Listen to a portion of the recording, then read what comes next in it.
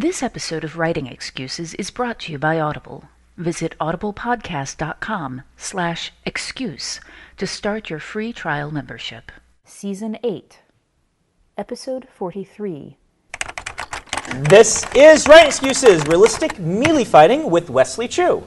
15 minutes long because you're in a hurry. And we're not that smart. I'm Brandon. I'm Mary. I'm Howard. And we have Wesley Chu. Do you like to go by Wes or Wesley?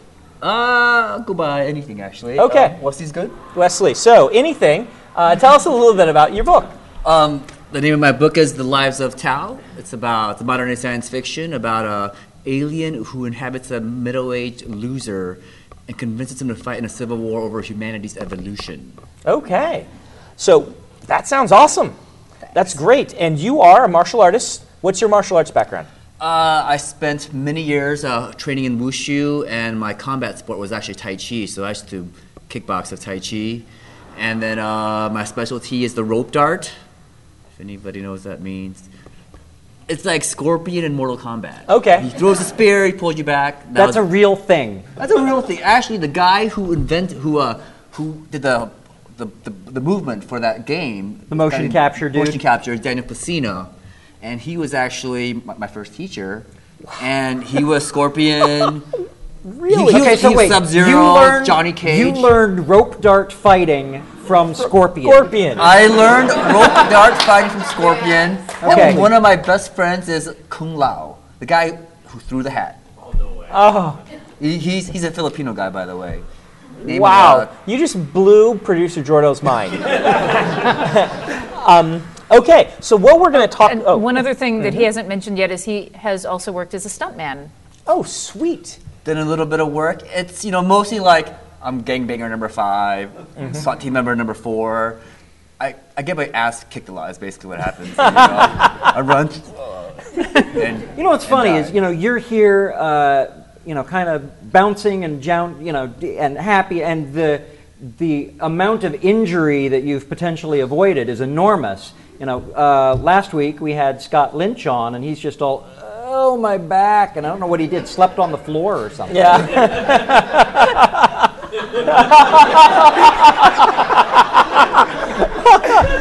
For those not benefiting from the video, Scott is still here in the audience. Mm-hmm. And he's pointing at Howard with the wrong finger. I don't understand. That's not how you do it. That's not how you do it. It's okay. He won't be able to chase you down. It must be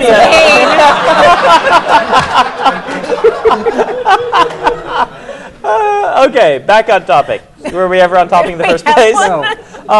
I want to theme this podcast about talking regarding the things that writers do wrong that really kick a true martial artist out of their books, where they say, that's just awful.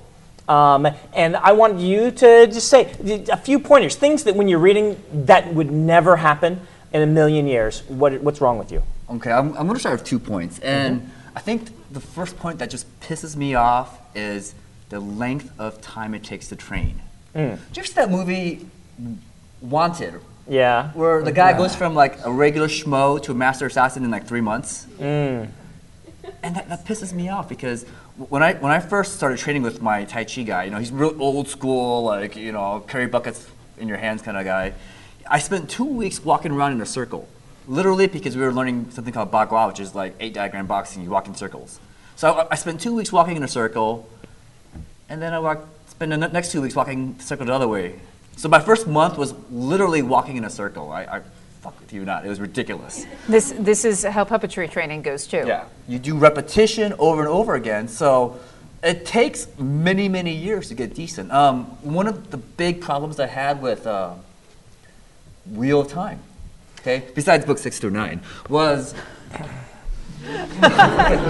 So the Heron Mark sword, when did Rand get that? So just keep in mind that he's actually a reincarnated guy that's 400 years old. Okay. But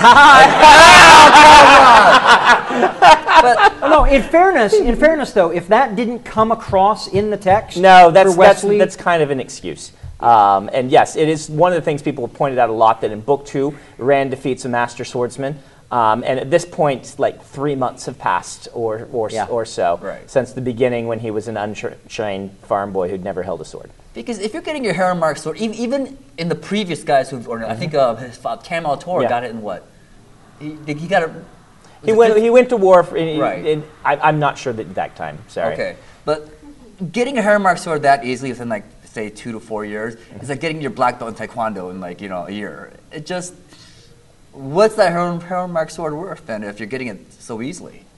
Okay, so that was point number 1. What else? What else bothers you? And this one's actually very easy to manage. Is weapon weight.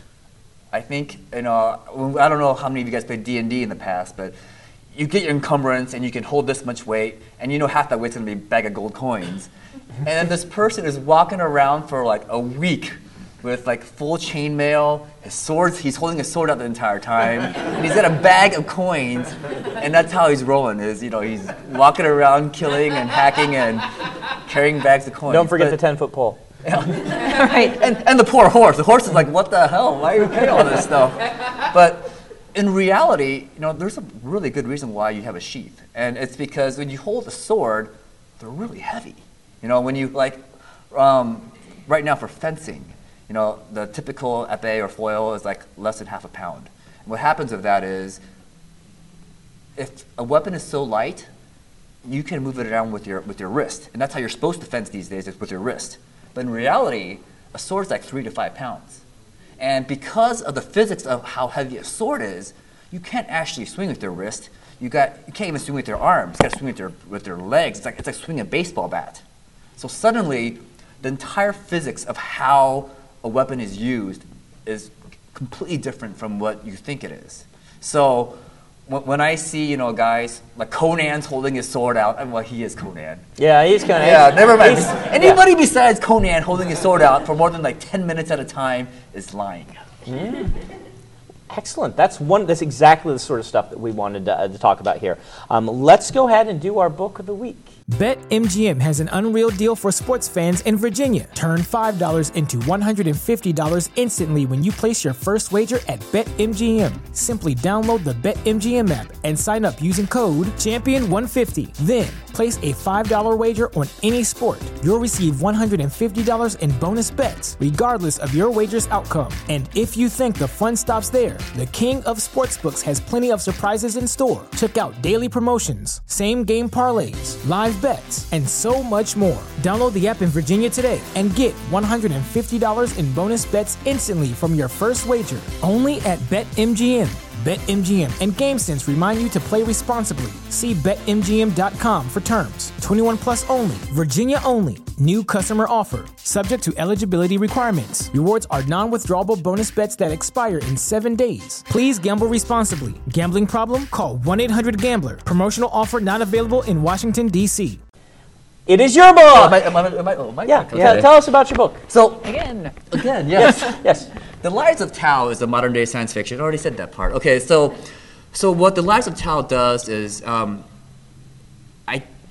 kind of tired of the heroes that, who were trained for it. They were destined to be good heroes. I can't, the whole fated, or you were a talented young boy that is now a great hero. So I took a middle-aged guy who had opportunities to succeed but never had. He's overweight, he's a loser, he low self-esteem, very low social skills. And then I had him, go through this really rigorous training process to become a spy and a secret agent. So, and that was him spending, even now I would say, I took a year in the book, but that's actually really short. But it was about him coming of age at a later period in his life where he can make something of himself and kind of, I'm messing this all up. Is how he remolds how he's made. Awesome. Yeah. And that is on Audible. Lives of Tao. Lives of Tao, and it's narrated by Mikhail Naramore, excuse me. And how can they get it, Howard? Head out to audiblepodcast.com/excuse. You can start a 30-day free trial and pick up The Lives of Tao by Wesley Chu. And I would assume by reading this book, you probably have a lot of interesting martial arts going on, and they can get a realistic dose of what it might be like. I actually was able to, from a stuntman background, you always want to choreograph every single move step by step. It's like, positioning here, angle there, punch here, just how you kind of take the shot. I I used to be able to reenact every single scene in this book. Wow. Until nifty. about like 3 or 4 years ago, then I realized that I'm not so limber anymore. and then you really can't do that. But you should put them all on YouTube. No, seriously, like that would be the best promotion for this book is YouTube videos of the stunts with you and some stunt people friends. well, I'm a little retired because back in the day when you're fighting, you're sparring, and like you take a punch, you're like, oh yeah, that's a really good hit. And then at one point in your life where you hit a certain point and you get hit in the head, you're like, that's a concussion. Yeah. And then you're like, you know what? I never hit that first one. I think I was 10 when I figured that out. No, don't hit me in the head. Don't hit me anywhere. Well, and that is actually another place that people go, I think, astray when they're writing, is that their characters get injured, but they don't deal with the injuries. This is actually a good segue. I actually want to talk. Wesley, at what point do you as a writer, I mean, if you've done stunt work, I would assume that part of this is movie magic, and the fight scenes go on longer than they realistically should, and there's like, you've got the kind of showmanship. As a writer, how much do you strive for that, kind of the cinematic, fun fights versus this is brutally realistic, and if you get punched in the head, you have a concussion for weeks, and it's not just, oh, I get knocked out, and now I wake up. Well, I mean, there's 2 points here. So first, to Mary's question about guys who recover real quick. If you've ever been in a real fight, or just like even like you worked out really hard for a day and you're not used to it, you're done for the next 3 or 4 days. So I think it's called the video game syndrome, where Mario gets smashed and then the next day he's like, oh, I'm ready to go. Let's go, guys.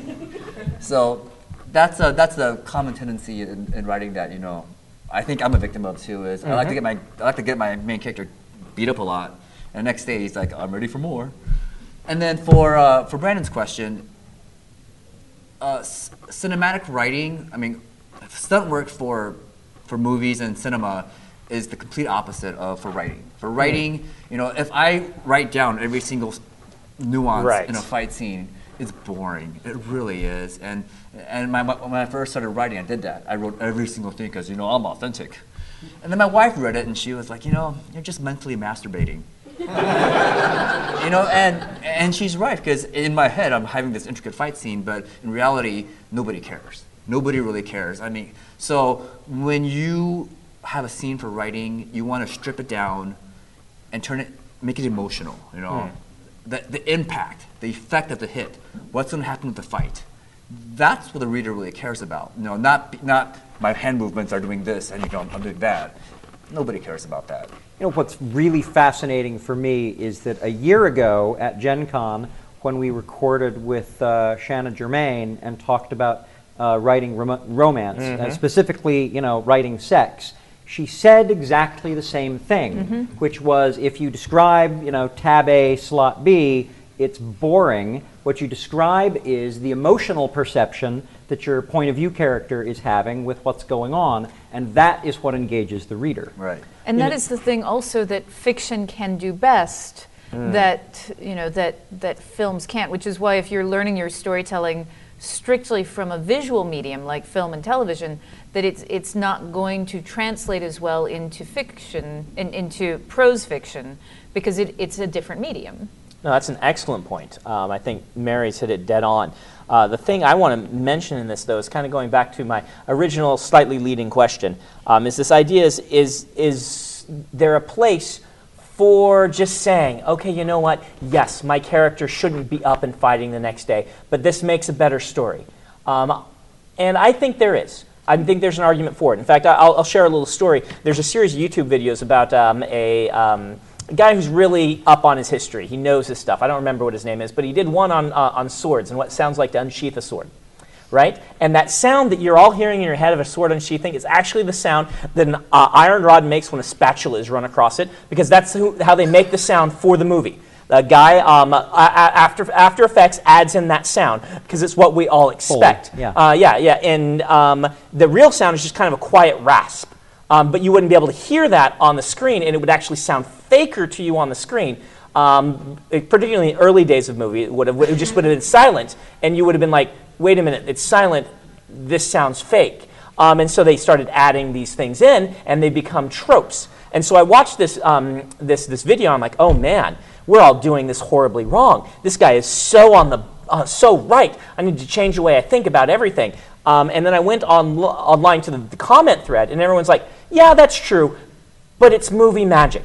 And we accept, I'm perfectly willing to accept when I'm in that world that, the actors probably aren't saying a lot of those lines right then. In fact, they're saying the exact perfect lines that someone wrote for them to say. It is not real life, and certain genres were okay with this. And I started to think, you know what? This is about the illusion of entertainment. I'm not writing a thesis on accurate representation of medieval life. I'm writing a fun story with characters, and the engaging characters are what we're talking about. It's the same sort of thing. And in that case, having your character get up the next day may just be the right choice. Yes, I agree with that. The idea that, if it serves the story and moves the thing forward, you go with it. The one thing that I want people to think about, though, when they're looking at my character has been badly injured, is that a lot of times that gives you an opportunity for more interesting complications and conflict than you would if the character remained uninjured. That it's a missed opportunity. Right. On the other hand, from theater, I know that there have been times when I have been badly injured on stage with a live microphone and an audience, and I just kept going as if it didn't happen. So it is true that sometimes these guys probably would just get up and be like, all right, I'm just gonna, everything's a little wonky, but adrenaline does a lot. Well, I mean, and also to put in perspective, a lot of our characters who are fighting wars or who live this kind of life are probably kind of used to it. Right. And so for us, personally, I used to do that, but not at a professional level where I'm going through this day in and day out. I'm just doing it for fun. So maybe some of these guys can handle this kind of, physical abuse. Right. Right. I think I'm not getting at this one specific. I just am raising the issue for our readers. For instance, I am now going to, when I unsheath the sword, I'm going to describe it the right way. I went and unsheathed my swords that I've got at home. In each of them, I'm like, all right, this is what it sounds like. I've got to, I've got to make sure. I don't know if I've done it wrong before, but in the future, I'm going to make sure, because this isn't going to destroy the illusion for the reader. This is going to help the illusion for a reader as opposed to a movie. But I'm sure there are things like the sword, such as the one I think of most is making the fight scenes last longer than they really should. Realistic fighting is fast and brutal, and you're done. And sometimes that's the right thing to do in a book, but sometimes there's time. You want to have time for some witty jibes back and forth and things like this, and it makes a better story. And so, I guess I'm saying, listeners, think about that balance between realism and cinematic storytelling. Well, cinematic's the wrong term, but narrative storytelling, what you want to use. Right. I mean, have you ever seen any real swordplay? Like these two masters go at it. They're standing there for a while, kind of gauging each other. They're kind of like eyeballing what each other does, and boom, and it's done. Yep. Somebody's dead. Yep. And if you ever see real traditional swordplay, it's two guys holding their swords out. They're never swinging because you always want to keep your weapon in front of you. They're sliding back and forth. Boom, done. Somebody's dead, and it's actually kind of boring. Right. Or if there's a shield, they raise their shield and come in swinging as fast as they can. It's really kind of interesting. And real martial art fighting usually ends up on the floor with someone in a headlock getting punched. That doesn't look real cool on the screen or on the page, but that's what happens. Am I right? Yeah, and that's ends up on the ground usually. Yeah. I would argue that this balance between cinematic and realistic is struck by the reaction that you elicit from the reader. If what you've done knocks the reader out of the story, consistently knocks all of your readers out of the story, you've done it wrong. If it knocks all of the professionally trained martial artists out of the story, you're probably still okay unless they come for you. That Brandon, I'm going to get him for that. All right, let's bring it out with a writing prompt. Okay. We're going to go fantasy this time. And I want you to write a scene in any world where a pirate can beat a ninja. All right. Does it have to be a ninja? It has to be a ninja. He just said, If you ever get a chance, look at The Deadliest Warrior. They actually have a pirate beating the ninja, and it pisses me off. It just... This is Writing Excuses. You're out of excuses. Now go write. If you aren't familiar with Locus Magazine, they're a long-standing and respected website, magazine, archive, and resource for science fiction, fantasy, and horror. Basically, they're the industry magazine for our genre. They also run the annual Locus Awards, a top-tier award that recognizes new, diverse, and excellent voices in speculative fiction. They tell the storyteller's stories through author interviews, book reviews, curated reading lists, international industry news, obituaries, and more. Locus has meant a lot to me, both personally and professionally. In my career, I've been interviewed by them, and I've also turned to them as a source of understanding who is involved in the industry. Locus is holding their annual fundraising drive to keep their doors open, lights on, and future bright. I'll be contributing to their crowdfunding campaign by donating a cut scene, some original art, and a couple of other things like, do you want to do a one-on-one chat with me? So join me in supporting Locus.